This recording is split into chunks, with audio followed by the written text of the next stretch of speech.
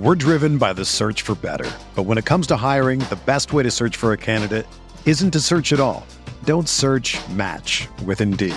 Indeed is your matching and hiring platform with over 350 million global monthly visitors, according to Indeed data, and a matching engine that helps you find quality candidates fast. Ditch the busy work. Use Indeed for scheduling, screening, and messaging so you can connect with candidates faster. Leveraging over 140 million qualifications and preferences every day, Indeed's matching engine is constantly learning from your preferences, so the more you use Indeed, the better it gets. Join more than 3.5 million businesses worldwide that use Indeed to hire great talent fast. And listeners of this show will get a $75 sponsored job credit to get your jobs more visibility at Indeed.com/Blue Wire. Just go to Indeed.com/Blue Wire right now and support our show by saying that you heard about Indeed on this podcast. That's Indeed.com/Blue Wire. Terms and conditions apply. Need to hire? You need Indeed. This podcast episode is brought to you by Coors Light. These days, everything is go, go, go. It's nonstop hustle all the time. Work, friends, family, expect you to be on 24/7. Well, sometimes you just need to reach for a Coors Light because it's made to chill. Coors Light is cold lagered, cold filtered, and cold packaged. It's as crisp and refreshing as the Colorado Rockies. It is literally made to chill. Coors Light is the one I choose when I need to unwind. So when you want to hit reset, reach for the beer that's made to chill. Get Coors Light in the new look delivered straight to your door with Drizzly or Instacart. Celebrate responsibly. Coors Brewing Company, Golden, Colorado. Pacer Nation, welcome back to another episode of Setting the Pace here on IndySportsLegends.com. I'm your host, Alex Golden, and I'm going to be joined today by the one and only Michael Jerome Facci, one of the greatest guys to talk Pacers basketball with. If you're not hyped, get hyped because Facci is going to make you hype. Facci, what's going on, brother? Alex, I love it. I just cannot stop talking Pacers basketball, and I hope you're all as excited as I am because for a team coming off of a sweep, Alex, there is a lot of optimism here because it sounds like there's going to be a little bit of a shakeup coming this offseason, and I'm excited to see who's coming to the Pacers, and it starts at head coach. Oh, yeah, for sure. So, I mean, we've kind of hinted around some guys we're interested in, so we're not going to spend too much time talking about that today. Maybe on Thursday we can go deep dive into some other candidates we like, whatnot. But in our second segment, we're going to be joined by Tyler Smith to recap yesterday's press conference with Kevin Pritchard, kind of see what he thought from being on that conference call with KP and see what direction the Pacers might go. But today, Facci, we're going to talk about 10 players that the Pacers could trade for if they decide to go with a more modern style of offense. So I know it's a mouthful of a list type there, but I just felt like, hey, these are some guys that we could target now. We're not talking like Kevin Durant, James Harden, because obviously those are guys you want, but we're talking like legit guys that you could make a case for why you could go out and obtain them. So, Facci, I'll start off with you. Who is your number one guy that you would like to see the Pacers maybe make a run at for this new roster to play a modern style of offense? Sure, so I thought we'd have some fun here and go with a guy who actually wore a draft day Pacers hat. No, I'm not talking Kawhi Leonard. I'm talking Caris LeVert. All right? LeVert is someone who I feel like he's really blossoming into his own. Involved in that draft day trade with for Thad Young a few years back. He's really evolved as a playmaker. His three-point shooting is also improving. And at 6'6", he can play the 2 and the 3, and he's really been a great distributor for Brooklyn. This guy was someone who took his game completely forward from February on and was on a lowly Brooklyn Nets team, was head and shoulders the best player by far. So in the playoffs, while his shooting percentages were a bit tough because he was facing a double team from a Toronto Raptors defense that was very good, he averaged 20 points per game, 9.5 assists, and 6 rebounds. His contract moving forward, very affordable. 3 years, $52.5 million, averages out to about $17.5 million. I feel like this is someone who is entering his prime right now, and I don't know if Brooklyn's really going to be able to have the best opportunity for him once you have Kyrie and Kevin Durant coming back. So I feel like LeVert is someone who could be had, and I think the Pacers could be in the market. What do you think of LeVert potentially going to the Pacers? Yeah, I really like what I saw from Karis LeVert in the NBA bubble, and he's been pretty good his whole career. Now he has had some injury issues. Pacers are familiar with that, so we have a really good training staff, so maybe they can help that out. But LeVert's a young and up and coming player. Like you said, it's going to be weird to see what Brooklyn does with their roster because they're going to make sure that it fits Kevin Durant and Kyrie Irving. And LeVert, I'm not sure if he'd be a good starter with them, but he might be really good off the bench as a sixth man type kind of guy. So I don't know what it would take to pry him away, what they would want in return, because I think they're going to want shooters. I think they've got DeAndre Jordan at center, who a lot of Pacer fans and a lot of NBA fans are like, why are the Nets wanting to start him over Jared Allen? But he's friends with Kyrie and Kevin Durant, so. Yeah, depending on what you're trading, it would be interesting to see what you could get in return. But LeVert would be a lot of fun in a modern style of offense, and definitely someone that can create his own shot. I don't think he is that guy that can be like a number one by any stretch of the means. But I do think he's a guy that could really help them contribute to some wins. Yeah, I definitely don't see him as a number one, but I see him as someone who can continuously get better right now. So I think that it's going to be an interesting situation. I think that he's probably going to be the name that comes up in trade talks a lot for Brooklyn. But I thought we could pivot over to who your first potential is. Yeah, so this is a bit of a stretch here, and he is a stretch four. He's a free agent this year, so it'd have to be a sign and trade type of move.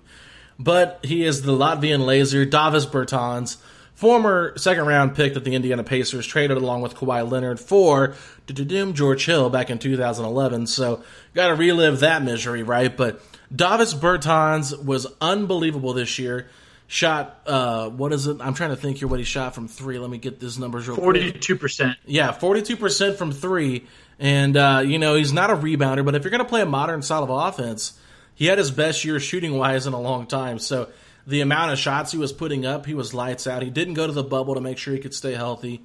Not really sure. According to Hoops Rumors, the Hawks, Knicks, and Suns are expected to be among the top three teams to try and pry him away from Washington. So Washington obviously sees value in him. But I think the Pacers, depending on how much Bertans would cost, I think they could get a very nice deal on a sign and trade if they can woo Bertans to Indiana to play alongside one of our centers in the starting rotation with a new modern style of offense. Now, defensively, he's not very good, so I'm not sure if you pair him with Sabonis, it'd be the greatest pairing defensively, but offensively it'd be really fun. So he's like my fifth guy that I go after. I have four other guys that I like a little bit better, but as far as Bertans goes, he's a great shooter, and maybe they could stagger minutes to where they're not playing them a ton together. But yeah, just like his nickname, the Latvian laser. He was lights out this year. First of all, that's like a Hall of Fame nickname right there. I love it. I can't say it enough either. The man can stroke the ball, make no mistake about it. I know it's 42%, but earlier in the year, at one point, it was like 47%. I mean, This guy can flat out shoot. Personally, I think he's gone from Washington. I think that they're going to elect to move on. I think they're cleaning up the books a bit. That John Wall contract is out of this world. And also, Beal's new contract, very expensive. Just two players alone, I want to say, is going to be about $75 million for them. I think he's the guy who probably walks. If you can make that sign and trade happen, I think it would be very interesting because three-point shooting is something that the Pacers need a lot more of. And, if there is going to be certain head coach that could be coming, over from Houston, I know he likes three-point shooters a lot, and I feel like that would be a great piece to add to it. The contract, like we talked about, that's what I'm wondering. What do you pay Bertans off of pretty much what feels like just one breakout year? Yeah. In 2018, 2019, he was pretty good. I mean, he shot basically 43% from three, but this year was really his coming out party. So depends what the numbers are over there. I'd be curious to see how that works out. Well, and one thing you got to realize is he took 8.7 3-point attempts a game this year. So, that's a big difference, and that's a big uptick from his 4.4 the year before. He doubled that just with Washington. And to be honest, he actually only started 4 games, so he could come off the bench and, maybe be a nice backup if the Pacers did want to go with a little bit of a small ball lineup and play T.J. Warren at the 4. You could bring Bertans, even though you're paying him quite a bit of money, off the bench and play him like 6-man minutes, and he could really be a nice stretch for you there, especially if you have some guards that are able to get into the paint. So Bertans, a little bit of a sleeper guy. I don't really expect it to happen, but it'd be fun. So let's move on, Facci. Let's move on, Facci. You're number 4 or number 2, whatever. While we're on the topic of 3-point shooting, one guy that I have been infatuated with, I can't get enough of. There was even rumors of him coming to the Pacers last year. J.J. Redick, the veteran himself, as hard of a worker as you can get. This guy, I mean, I don't remember the exact name of his new podcast. It was something like 653 or something like that, based off of how many 3-point shots he puts up per day in practice. An amazing locker room guy.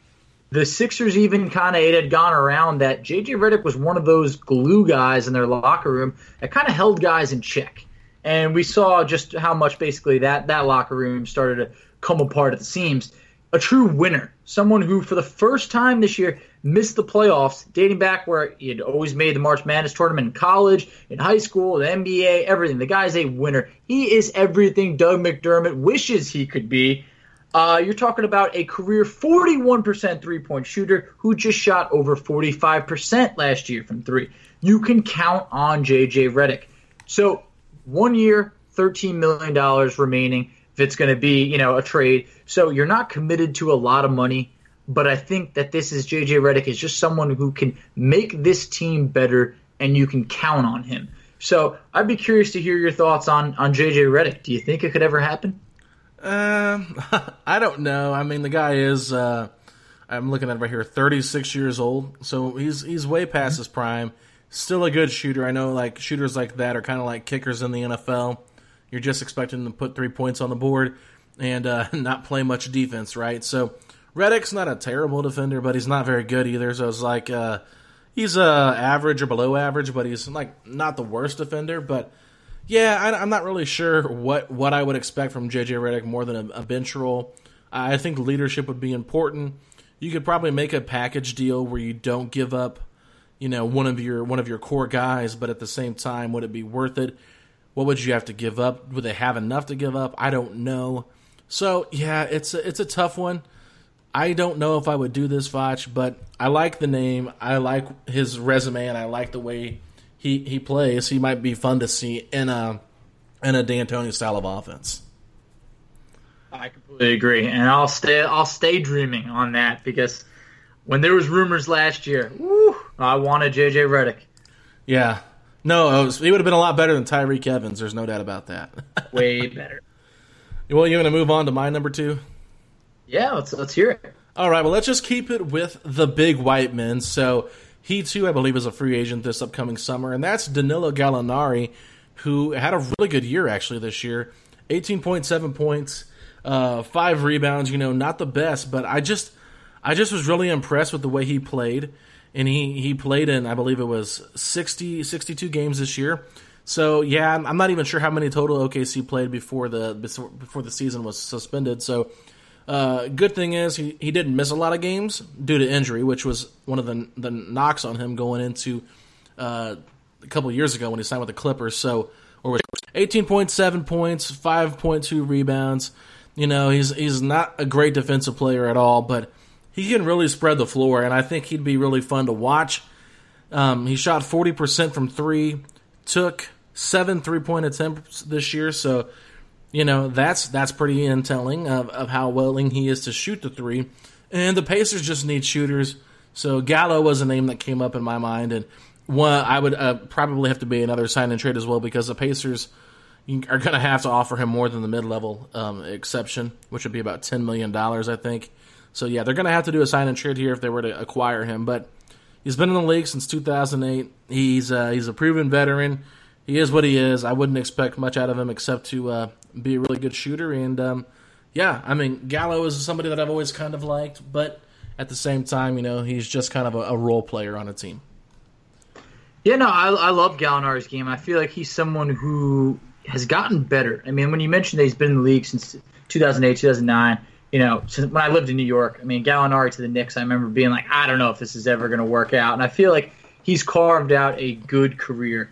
So that's someone who I feel like is realistic for the Pacers to add, sign and trade.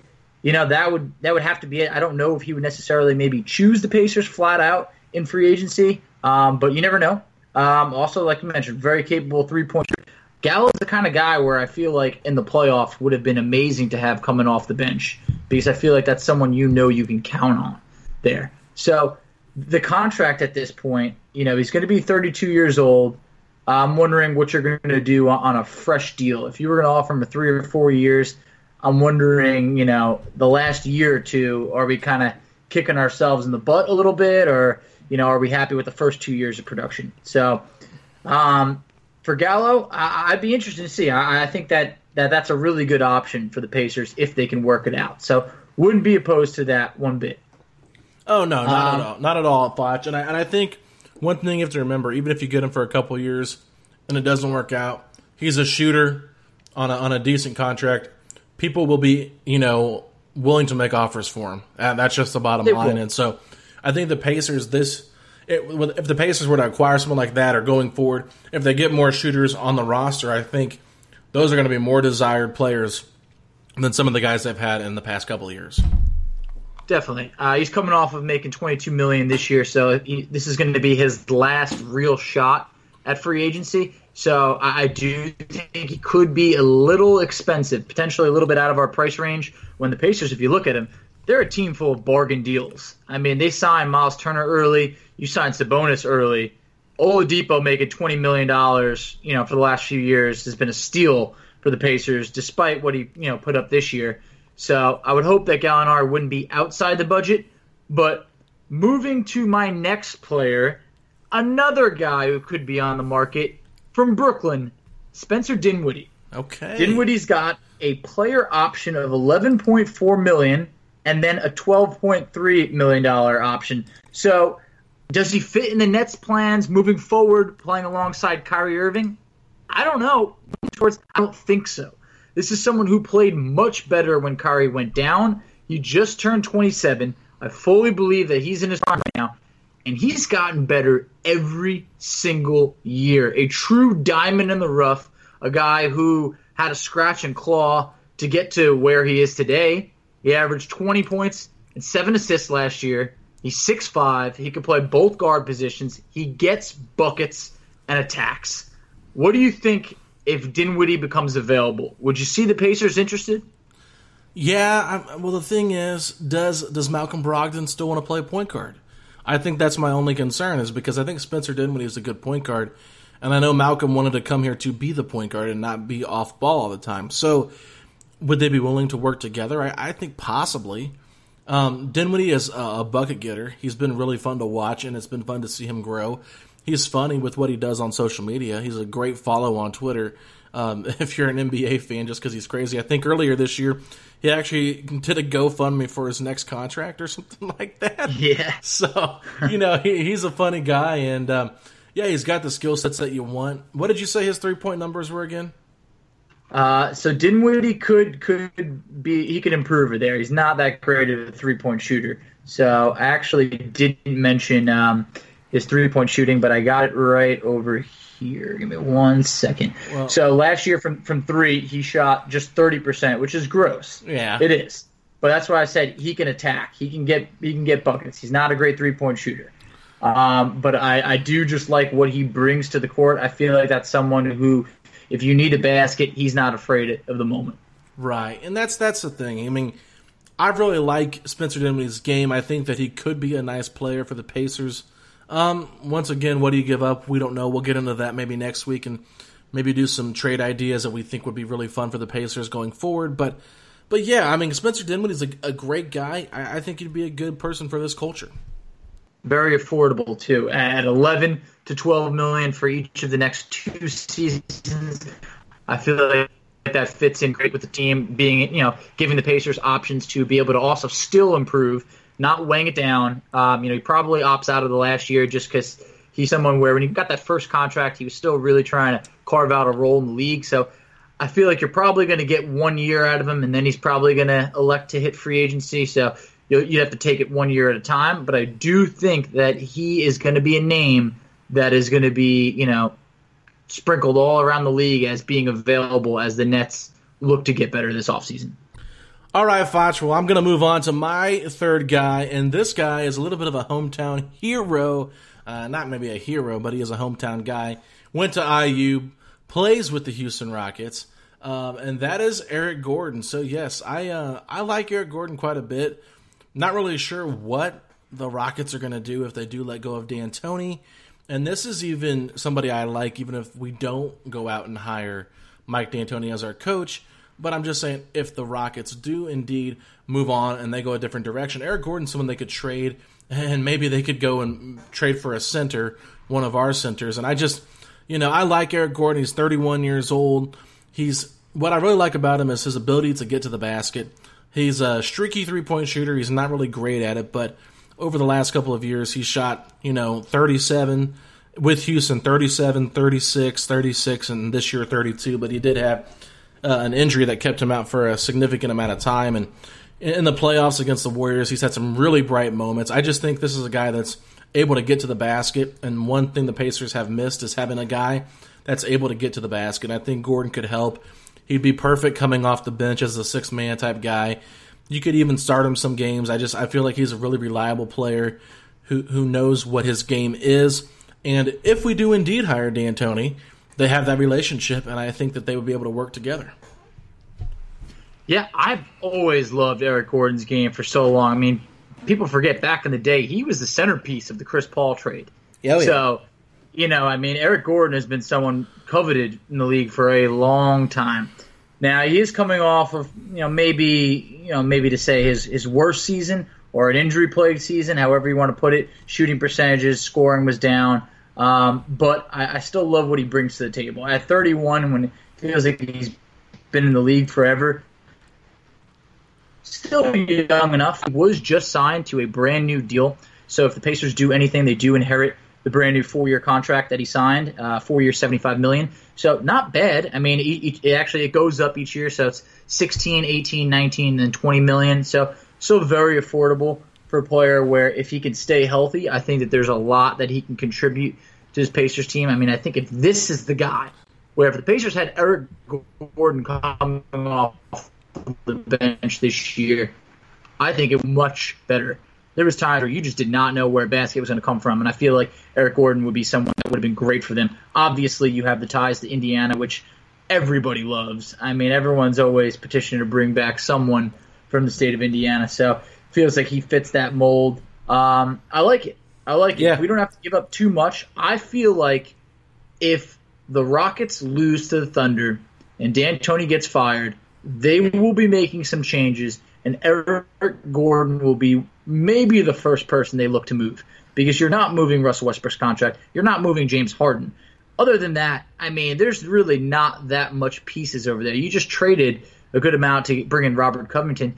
Eric Gordon feels like the guy who is being traded for probably, let's put it this way, probably salary relief, and like a player that you can, that they can obviously utilize. I feel like his trade value would not be too high. I could see that as an option. Yeah, no, for sure. And I really like Eric Gordon. So not really sure what exactly the Pacers would have to give up for him, but I think that he would be a nice fit here. So you want to move on to your number 4, Foch? Yeah, moving on to my 4th pick, a guy who Alex, I don't get it. Why is this man so slept on? Please, turn the pillow on the other side. Put your alarm clock on. I'm talking about Seth Curry. I think he is one of the most slept-on players in the league. I don't understand why he is still battling for a decent contract. He signed a fresh deal. He's got 3 years and $24.5 million remaining on his contract. Alex, great three-point shooter. No. Historic three-point shooter. This guy is number 2 all-time in three-point percentage, behind just Steve Kerr. He gets no credit because his brother is 10 times better, which I know it would sound like a diss, but his brother is Steph Curry. I think he could play a bigger role for the Pacers. I mean, when we're talking about needing three-point shooting, this guy is the shooter, and it's not just from 3. He shot nearly 50% from the field overall last year. averaged 12.5 points per game. I feel like this is someone who can be had. The Mavs are looking to get better. I feel like he's probably the perfect contract for that team, honestly.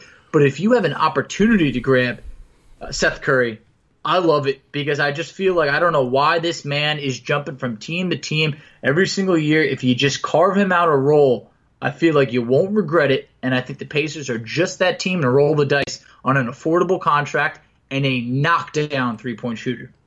Oh, yeah. Seth Curry is so underrated, man. And, we look at what he's done. I mean, the shooting that he has put up this year is just unreal. I mean, you can't make up those numbers. I mean, it's number 2 all time, like you said. So, great shooting percentage. I'm a big fan of Seth Curry. I think that he would really fit well in a modern style of offense. I think that he's in a good situation with Dallas because of Luka, because they do play a little bit of a modern style, but they do kind of run 2 bigs, Maxi Kleber and Kristaps Porzingis, and I know Dwight Powell was in the mix there as well. So maybe he would benefit from maybe a more 4-out style with 1 big. Who knows? But I like Seth Curry. I think you're heading in the right direction. That's a lot more attractive to me than the previous J.J. Redick suggestion you brought up.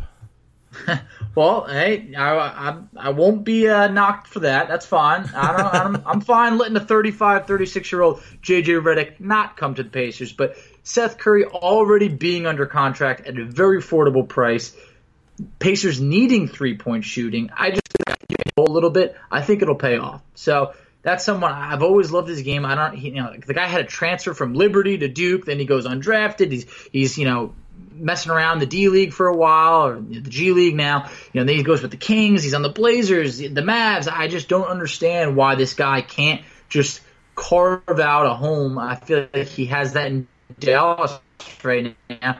But I'm trying to be a home wrecker, Alex. I'm trying to come in there and offer up not whatever Dallas wants, but something to entice them to let Seth go. Yeah, no, that's a great it's a great player you can name, Facci, for the style of play the Pacers want to play or could possibly want to play going forward. So coming up next for me, another hometown guy.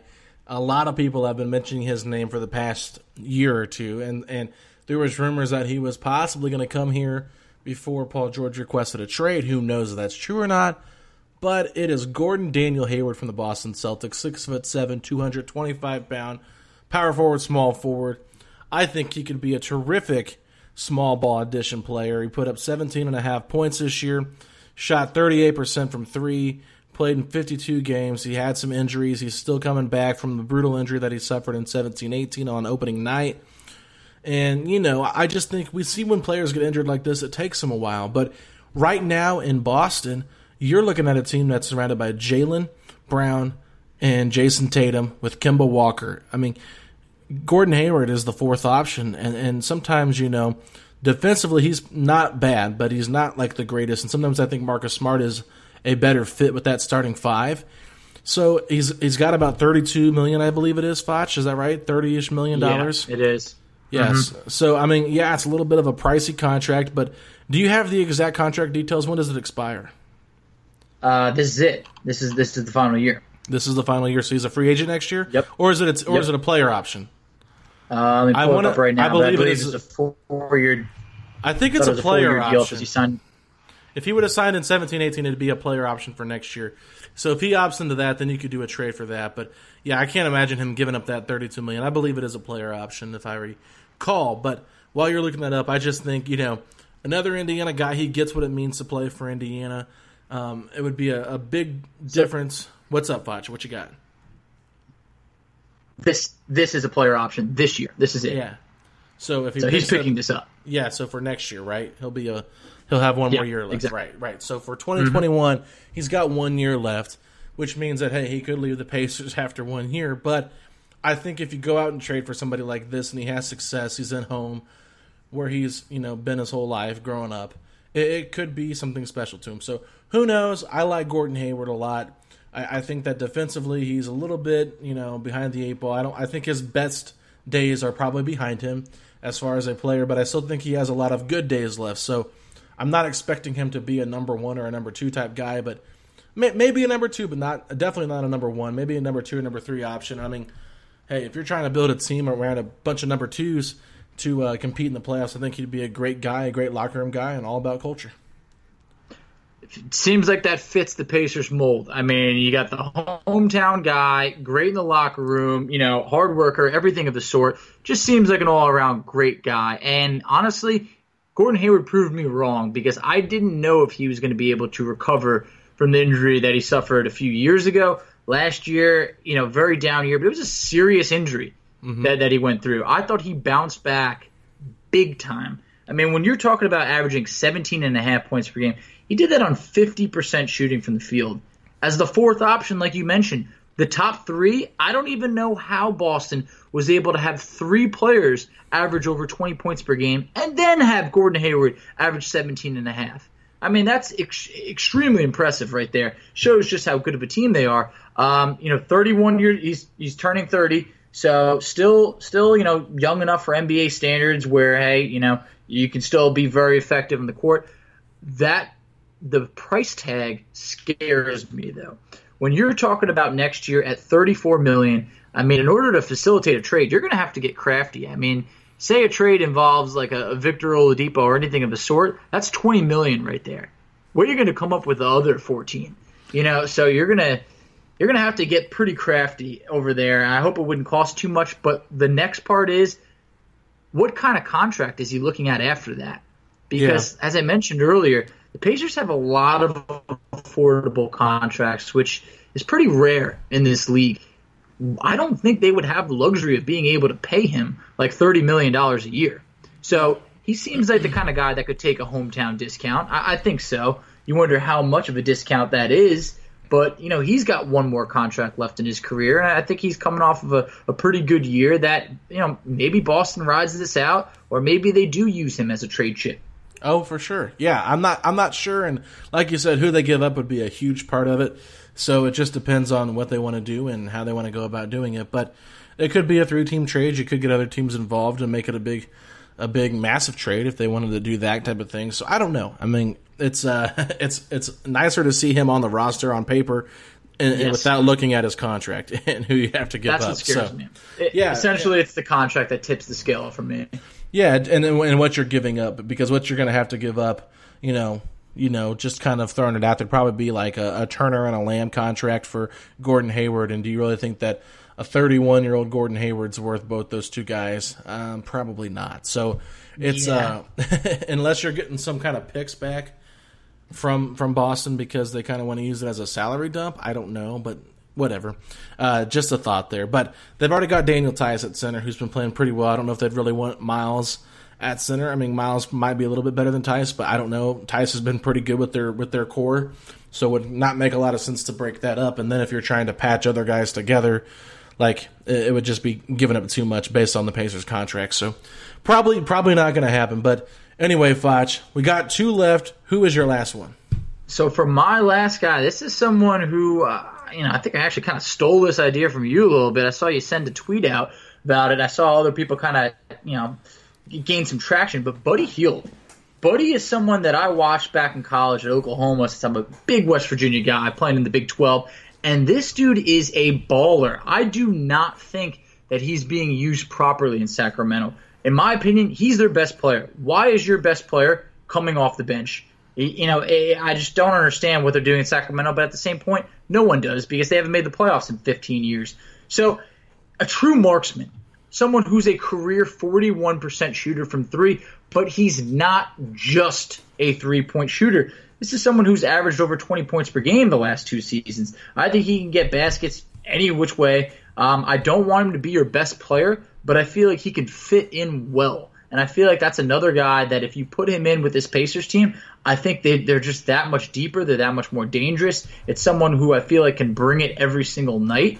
And he signed a contract that I feel like is actually pretty interesting. So it's a fresh 4-year, $86 million deal. And it's a rare deal because it actually decreases in value. So you're talking about $24.5 million, then it goes to $22.5 million, then drops down to $20.5 million, down to $18.5 million. So I think that it aligns perfectly. Exactly. So it's front loaded, but I think it aligns perfectly with the Pacers of how you're looking at like Sabonis's contract. And also, Miles Turner has 3 years on his deal, and Brogdon, with 3 more years on his deal. So all those players line up well, and I feel like you can reevaluate this team a little bit down the line, have a little bit of wiggle room. We'll also expect the cap to expand, but it's a deal that's not going to cripple you. So basically, I feel like the difference between Gordon Hayward and Buddy Hield being about $10 million difference, I think is pretty huge. And I do like what Buddy brings to the table. The Kings, you just never know what they're doing. At any moment, they could just let a great player walk. Or they might, draft Marvin Bagley over Luka. There's just no rhyme or reason to what they're doing. I think that even though they signed Buddy, I think that they're going to try and match all offers for Bogdanovich, which could potentially have Buddy being available. Yeah, and that's kind of been the whole thing. Bogdanovich has been better number-wise on the court with the starters when Buddy Hield's on the bench. So that's why Luke Walton decided to go with Buddy off the bench, even though I think Buddy is overall a better player, but that's just my opinion. Bogdan's pretty good too, and it's kind of just the style of play you want to get from those two guys. But for me, Foch, I did put out Buddy Hield because I know that he's unhappy, and I know that he probably wants a fresh start, and I know the Pacers like to go after those type of players, so it makes a lot of sense. And if you're wanting to play a more up-tempo kind of offense, I really think that he fits the modern offensive type of player. Now, the thing is, you talked about his contract extension.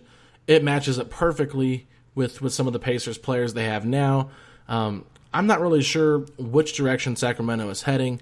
I was going to say this. You said he was the best player on Sacramento. I'm going to have to challenge that a little bit. I think De'Aaron Fox is the best player. Fox is the best. Yeah, Fox is the best. Yeah, so, Buddy's probably in their top 4, top 5, and I'm sure they thought when they were going to acquire him for DeMarcus Cousins, which actually looks like the Kings won that trade now.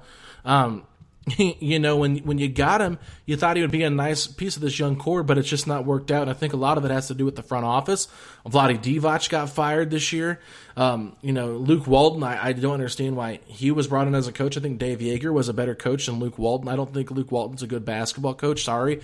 It's just my opinion. He's okay, but he's not great. And Dave Yeager's a lot better. So really, when it comes down to it, Buddy Hield would make a ton of sense for the Pacers in a small ball type of offense. And I really think he could thrive shooting more threes, playing more loosely, playing more freely. He's good at getting to the rim. And, it's just he's not like all of the players we're talking about. They're not number one options. So let's just kind of put that out there. Obviously, you're listening to these names. You're thinking, yeah, these could be good fits. But they're not number one options. But I just think you don't have to trade Victor for him either. If you play Buddy, you could play Buddy with Malcolm and Victor. You don't have to necessarily trade Victor to get Buddy Hield here. So that's why I think Buddy Hield will be a lot of fun to see in a Pacers uniform. And I agree with you. You did steal it from me a little bit, but I'm not the only one that's been saying that Buddy Hield makes sense for the Pacers. Hey, it was so good, I had to steal it. I apologize, Alex. But, I just feel like I like that fit a lot. I just feel like he's someone who also wants to win. At times, we forget these guys are some of the most competitive guys in the NBA. I feel like a guy like Buddy Hield wants to be in the playoffs. He wants to be talked about like he should, and I feel like he probably is unhappy in Sacramento. I know it took him, having to verbally complain in front of the media to get that contract because it seemed like they weren't going to give him that deal. So I do think that the Kings could move Buddy Hield. I'd be curious to see if the Pacers are one of those teams calling about him. So yeah, that wraps up my players. Alex, I believe you had one left. Yeah, so my last one here is a little bit of a sleeper, and I'm sure people probably weren't really thinking about this player as a possible person the Pacers could go after. But what I will tell you this is the Toronto Raptors have a lot of expiring contracts coming up this year. Fred VanVleet, Serge Ibaka, Marc Gasol, just to name 3 of their 5 starters, right? So Pascal Siakam, Kyle Lowry are still on a contract.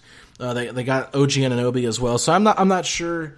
Maybe OG starts for Serge. Maybe I'm wrong on that one, but maybe he does.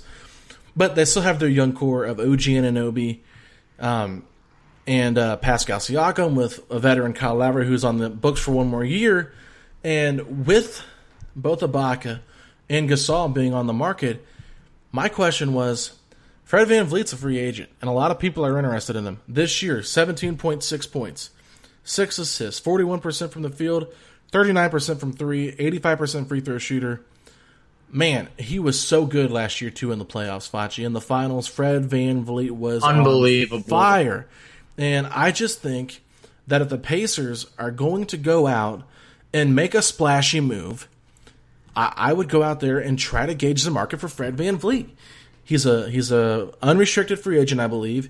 He's 26 years old. He's right in that core, and he's used to playing with Lowry, so he would fit seamlessly with Brogdon. Sure, it might be a little bit undersized with Victor there, but who says Victor's going to be here long-term anyway? So number one, I don't know if you guys saw this or not, but Brandon Scoop B, who was actually on our podcast before, he put out that the Raptors have interest in Oladipo. I think that Oladipo would make a lot of sense because they already took a risk on a guy like Kawhi Leonard. If Oladipo says he wants out, now this is the stretch here. If Oladipo says he doesn't want to come back, and the Pacers say, hey, we'll do a sign and trade with Fred VanVleet for Victor Oladipo, and maybe we get something else in return, maybe the Raptors are like, okay, but I think you could even do it straight up because if you know Vic's not going to be here and you still can get Fred VanVleet, I think it makes a lot of sense. So, even if the Pacers decide to hold on to Vic until the deadline, this is somebody, if he re-signs with Toronto, you can make a trade for. If the Toronto Raptors feel like Victor Oladipo can be that guy he once was in 17-18, and they can re-sign him because they have a really great culture there. So I'm not really sure what to expect, but I really, really like Fred VanVleet as a basketball player. Defensively, super, super good. Really good offensively. I'd love to see him in D'Antoni's offense. Playing under Nick Nurse for the past couple of years might bring some of that pedigree to the team. Leadership-wise, I think he's a class act guy. I'm all in on Fred VanVleet, and I would do whatever it took to try to woo him to Indiana. And you don't even have to trade Vic. You could even, with, like I said, Serge and Gasol, both on Ibaka and Gasol, both on expiring contracts this year. They could be in the market for a center, and the Pacers have two very highly intriguing centers that they could trade one of. And if they can get Fred VanVleet back in return for one of those centers, and maybe a Doug McDermott for around $25 million a year, boom, that's a perfect guy to throw into the starting lineup. It's going to be very interesting to see what Toronto does because Gasol, he's aged. I mean, he's still a good player for them, in their system. But that's a guy who I'd be hesitant to give any money to. Fred VanVleet is going to have suitors this offseason. I mean, there is teams like the Knicks just ready to throw the bag at whoever will accept it. So it's going to be interesting. If you can work out a sign and trade, I think that it's going to be very appealing. I do think that Toronto's going to try and do everything in their power to keep him. I do think that they'll offer him a max contract. I think that, a few others will. So are you prepared to give him a max contract? Me? Yeah. Oh, man. I don't know. He's going to get one. He's going to get one. I don't know if I'd say he's worth the max. I don't think he is either, but he will get the max. I'm telling you, I've already heard rumblings, the Knicks being interested. Think about how many times the Knicks have whiffed. Fred VanVleet is the guy to take the money over there, be the starting point guard, and just be paid over there. Well, let's see. Would you rather be paid by the Knicks, or would you rather get paid, a pretty good. I mean, what's the most you would offer him? So what would the max deal be? What is that, like 30-some million? How much is a max deal for him? Well, I think it all depends on some of it of years of service in the league. So he's only played 4 years, so I don't think he would be getting the full on max, but I would imagine, he's probably going to be looking at, at least I'd say like a 4-year, $85 million deal or something right around there. Gotcha. So, yeah, it looks like Siakam got a $129.9 max contract. For 5 years, yeah. Yeah, so it could be somewhere in that range of 30-ish million. I don't know, but I mean, all I got to say is I like VanVleet, and if you're going to I like him too.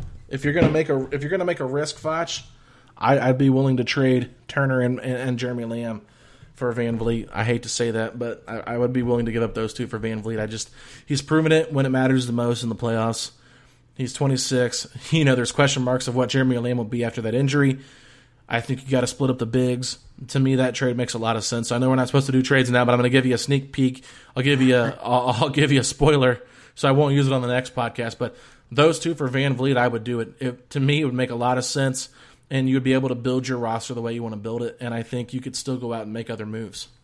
Now, that trade does make a lot of sense, but here's what I'll say. If you did make that trade and you paid Fred VanVleet, at that point, you got to imagine that Vic's gone, right? Well, you got it. I'm going to say this right now. I feel like Victor is 25%. Out of 100%, I would say there's a likelihood that he resigns 25%. I think there's a 75% chance that Victor is gone. Yeah. So I think you can't worry about that. Mm-hmm. But still, you could still sign Vic to a max deal or a massive deal. I mean, I don't know if VanVleet would warrant the full max. It just depends on what you do. But what if Vic really likes playing with him in Brogdon? Because we saw, I mean, just imagine VanVleet playing Aaron Holiday's minutes.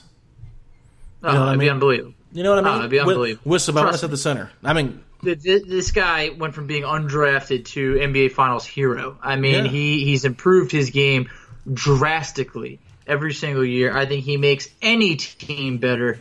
But I just feel like if somehow you pull off this trade, I feel like Vic, I think he would ask for a trade right away. Well, good. Get him out of here then. I mean, if you don't want to be here, then why does it matter? I mean, if he's going to be upset that we traded for a guy for a max deal, it makes the team better. Who cares? I hear you. I think it would probably make more sense for him to be in the trade than it would for, one of those two, for us to, but I did like your trade scenario. I feel like they would have interest in Miles Turner, but like we said, we'll save that for another day. Fred VanVleet, look, I would love for him to come to the Pacers. I think it would be great. Contract-wise, this guy is getting the max deal. He's getting it. I just feel like that's happening. So it's all about, are the Pacers ready to make a splash that big? I think if you're going to do kind of a sign and trade thing and Vic is the featured piece in the trade, then I think it makes sense. I think you can have Fred at point guard. You could slide Brogdon down too, and I think all of a sudden it's like you got something there rather than three guards all fighting for the ball. And I just think that would make a lot more sense. So I think he's going to have a lot of suitors, and it's going to be interesting to find out where he signs or if Toronto even lets him go. Yeah. Because if Toronto signs him, this is pretty much it for them. They're going to be between Siakam and Kyle Lowry. I mean, I think Lowry have 1 year left. I could see VanVleet kind of taking over and kind of becoming like, the new Kyle Lowry for them, because you can't really sign Lowry to another big deal after that. I mean, you could, but it just seems a little risky at his age. Oh, yeah. I mean, it makes a lot of sense for Toronto to keep him. I'm not expecting Toronto just to let him go. It would have to be Indiana having conversations with Fred VanVleet and his agent saying, hey, we really want you here. We've got this coach, and we want to do this with you in our starting lineup with Brogdon. We think you two could be really good together. Whatever. I mean, I think they could sell him on why they want him here. It just depends on, does he like that fit? Does he like who the coach is? And I think a lot of it will determine, if they went after a guy like VanVleet on who the coach is. So, anyway, Foch, let's wrap this up. We got Tyler Smith waiting on the other line, and we're going to close out our show talking with Tyler about Kevin Pritchard's press conference yesterday about the way the Pacers season ended up going out and how they ended up moving on from McMillan and what the future of this team could look like. So hold on, we're going to bring Tyler. We'll be right back.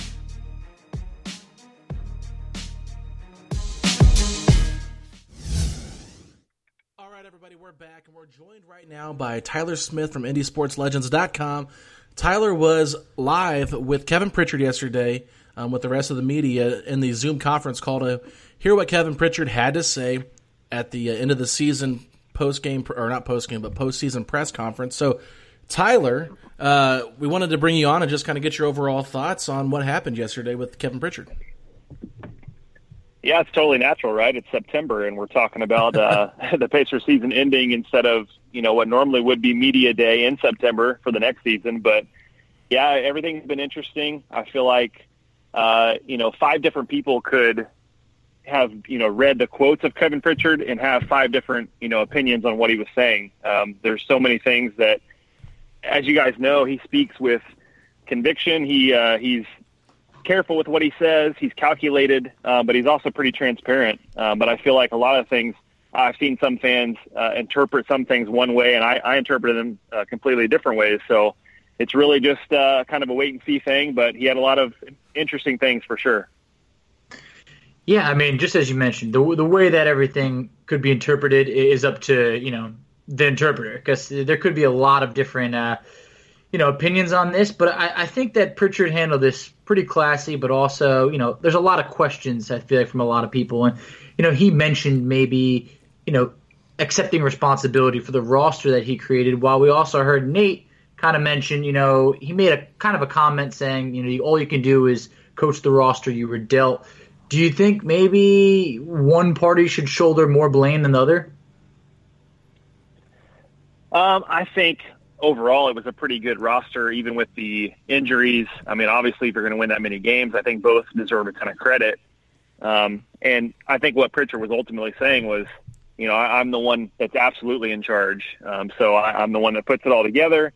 And my personal opinion is that, Pritchard has done a better job than maybe the coaching staff in terms of, getting ready for a playoff run. And, Pritchard himself was thinking, maybe not to beat Miami, but to be competitive in the series, to win a game or two at least. And I think with some coaching changes, some adjustments made, that's something that could have been possible. So I don't know. I lean more towards, I think they've both done a great job the last couple of years, but I think Pritchard has put together a pretty good team and been pretty unlucky with the injuries. Well, I got to talk to you a little bit about what he said regarding Domas and Miles, basically saying they both want to try to make it work. What are your thoughts on that? And do you think that will be, subject to change based on who they hire as a coach?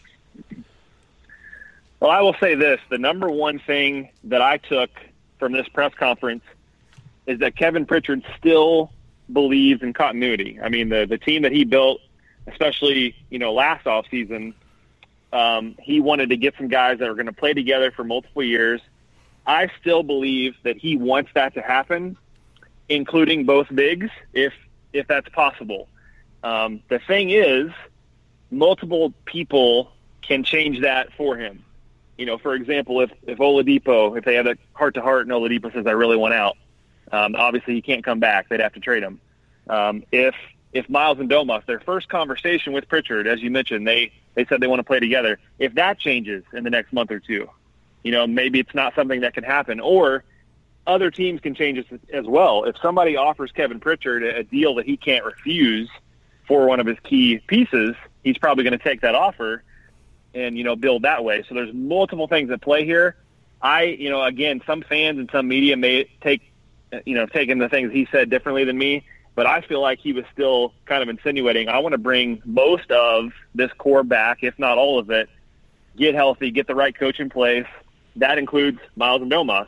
So we'll have to see. My gut would tell me that one of them still gets traded, but I just want fans to know that if everything is truly on the table, that includes having everybody back. Like, that's part of it too. You know what I mean? Like, some of the media have been saying, and they've been writing articles about, like, buckle up, it's going to be a crazy off season because Pritchard said he's open to anything. Well, again, being open to anything also means he could bring everybody back and get a new coach and make some tweaks. So we'll just have to see, but I think it's all on the table.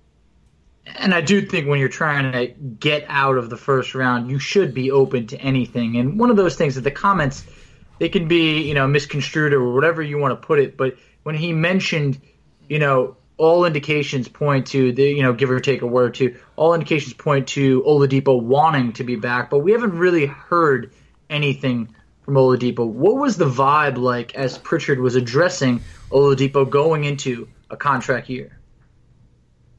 Well, I will say that he was not sounding as confident as previous years about Oladipo and, being a leader. And I feel like I kind of took when he was talking about him, he was kind of taking it like, yeah, I've kind of seen some of the stuff floated out there, but for me, like, he hasn't told me that he wants out, and I kind of, everything I've heard is he wants to stay. And then he repeated something that I've been telling fans for a while, that the Pacers are not going to extend him this offseason. And so when people talk about, well, if you can't extend him, you got to deal him, or otherwise you'll lose him for nothing. But the plan, ever since he got hurt, was to wait and to see, this coming year if he's healthy. Oladipo wants to do that to see how much money he can make. Pritchard wants to do that because he doesn't want to give him a huge contract if he can't prove that he's healthy. So they're either going to agree to go into this season and ride it out and then negotiate, or if he doesn't want to be here, maybe they trade him. But he definitely was not as confident as before. He did mention that, eventually we will have that sit-down heart-to-heart. Him even bringing up Paul George's name is kind of nerve-wracking. But he's like, I don't want to go down that road again. I don't think we're going down that road again. But even to mention that, it's kind of like, oh, man, we've seen this movie before, so kind of scary. Yeah, and I think that goes back to where he said everything is on the table. I mean, hey, you know what? If they get the right offer for Victor, I think they have to make that move. Unfortunately, some fans might not want to hear that, but personally, if Victor, is unsure of what he's going to do, and Pritchard did say that he will have the opportunity to be a free agent for the first time next year, after next season, there's going to be people that are going to be interested in seeing what he can do for their team and how he can help them. And I think, there's going to be teams that are strong enough in their belief that they could maybe try to woo him and keep him long term. So if they send you a good enough offer, I think the Pacers have to be smart and listen to those offers. But I wouldn't rush just to make an offer because you're afraid of losing. But one thing I thought was interesting too, Tyler, from Kevin Pritchard's press conference was he mentioned the firing of McMillan, and somebody asked him about spending money on a coach, and he said, well, if Herb Simon was basically worried about money, he wouldn't have fired these guys to go hire another coach. So do you think that means Herb is willing to spend a little bit more money on a coach this go-around? I think so. It's interesting to me that every time like a Larry Bird or Kevin Pritchard talk about Herb Simon, they always seem to indicate, now I know they're, he's signing the checks and everything, but they always seem to indicate that spending's not an issue. And I know a lot of fans would think otherwise there, but it's, he was very quick to that answer. He didn't think about it long. It was a very quick, like, hey, that's not going to be an issue for coaching. Like if there's somebody we want, we'll be able to bring in anyone. So don't know if that was, referencing D'Antoni or just a bigger name coach in general. But it is nice to see that I think the Pacers will have a lot of options and they're not just going to, go for somebody that they could pay less. Yeah, no, that's definitely going to be real interesting. And one of the exciting things is to just know who could be the next head coach. But whenever basically there was a lot of rumblings when Pritchard said that he spoke with David West. What do you think was the significance behind that? Because immediately you had Pacer fans running to Twitter saying, is David West in the running for coach? And I don't think that's the case. But what do you think the significance was behind that? Yeah, I think he was just going to get information. I mean, you're really not going to mention names anyway if somebody was interested. So him saying that, to me, is a clear indication that he's not, in the running. But you know how Twitter works, and, it is exciting to hear his name again. But he said multiple times in the press conference that if there was one of the downfalls of this coaching staff is the player relationships, and it's a different game. The players are different today. So he went to David West to say, get some intel on what are players like today, what do they need, what kind of language do they speak, and that's good. That's awesome. They even reached out to the Colts and Chris Ballard, and when you've got Chris Ballard and David West and all these different people you're reaching out to get as much information as possible, I think that's a good thing. They're doing their due diligence, something Larry Bird did not do last time. Didn't really talk to many people and just kind of made up his mind. This time I think Pritchard's going to do it right, and that's what the conversation with D. West was about. Yeah, and I think Jay Michael actually put out on Twitter that the franchise has had their eyes on David West for a while as just, being a part of the organization, having a voice with the organization, and maybe, hire him on staff. Not sure what his role would be, but maybe you could always, look at putting him on the sidelines as an assistant coach or part of your coaching staff. Who knows? But I do think that a guy like David West would be good for this organization as far as, being able to reach the players like you mentioned, Tyler, and be able to communicate. So overall, Tyler, we're going to wrap things up here. The presser, it's unfortunate it wasn't able to be aired live for everybody to watch, but did you feel like you got some GM speak in there more, or do you feel like he was pretty transparent and you could kind of feel that, which direction Kevin Pritchard's going to be heading? I mean, he's a guy that I really just trust when he speaks, and even if there is some, calculated answers, he's not shying away from anything. I thought there was a couple of pretty telling things. One example was when somebody asked a question about, would you consider the college ranks and he immediately said yes. Like, he didn't say, oh, we'll have to see. It was a very quick yes. There was a lot of answers like that, like him saying everything is on the table. I believe it. I feel like he wants to bring most of the core back, but if he's going to put all the names out there as well and see what kind of, nibbles he gets with the bait and see if there's something big to happen. Obviously the coaching hire is huge. That's where he said all his, focus is right now. And I believe that as well, that, the coach will have a big impact on what they decide to do. I just don't think that, and I could be wrong, it's not always easy to read these things, but I think the majority of the fan base thinks there's going to be just crazy, massive changes.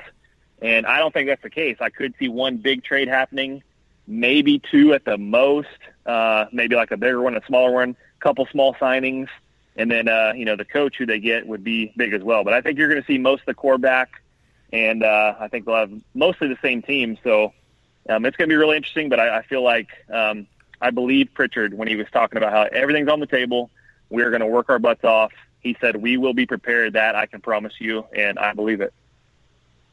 And Pritchard, we trust. I'm excited for what holds in this offseason. Hopefully not flipping too much of the roster over since we literally just did that. But it's nice to know anything and everything is on the table.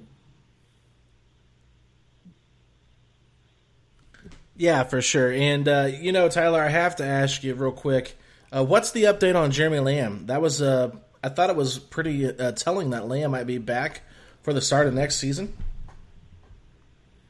Yeah, it's possible. I mean, nobody knows the starting date, but if they are looking at, around Christmas time or maybe shortly before or shortly after, he's actually got a chance. I wouldn't bet on him, being completely, in the rotation on opening night.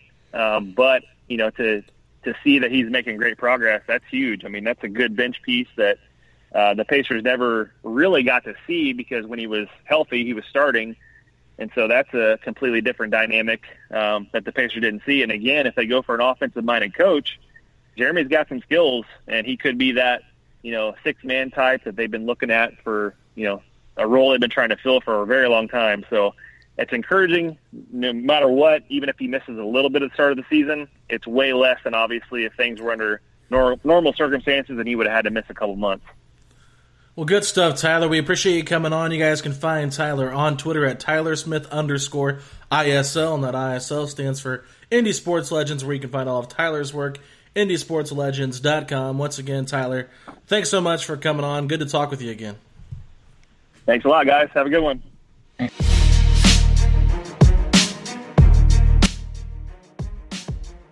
Alrighty, everybody, that does it for another episode of Setting the Pace on IndieSportsLegends.com. I'm Alex Golden. You can follow me on Twitter at AlexGoldenNBA. Mike Facci is on Twitter at FACCI, before the FACCI. We'll talk to y'all later. Nobody builds 5G like Verizon builds 5G, because we're the engineers who built the most reliable network in America. And the more you do with 5G, the more building it right matters. The more your network matters. The more Verizon engineers going the extra mile matters. It's us pushing us. It's Verizon versus Verizon. 5G built right from America's most reliable network. Most reliable based on rankings from RootMetrics second half 2020 U.S. report of 3 mobile networks. Results may vary. Award is not an endorsement. This is the story of the one. As head of maintenance at a concert hall, he knows the show must always go on. That's why he works behind the scenes, ensuring every light is working, the HVAC is humming, and his facility shines. With Grainger's supplies and solutions for every challenge he faces, plus 24/7 customer support, his venue never misses a beat. Call quickgrainger.com or just stop by. Grainger, for the ones who get it done.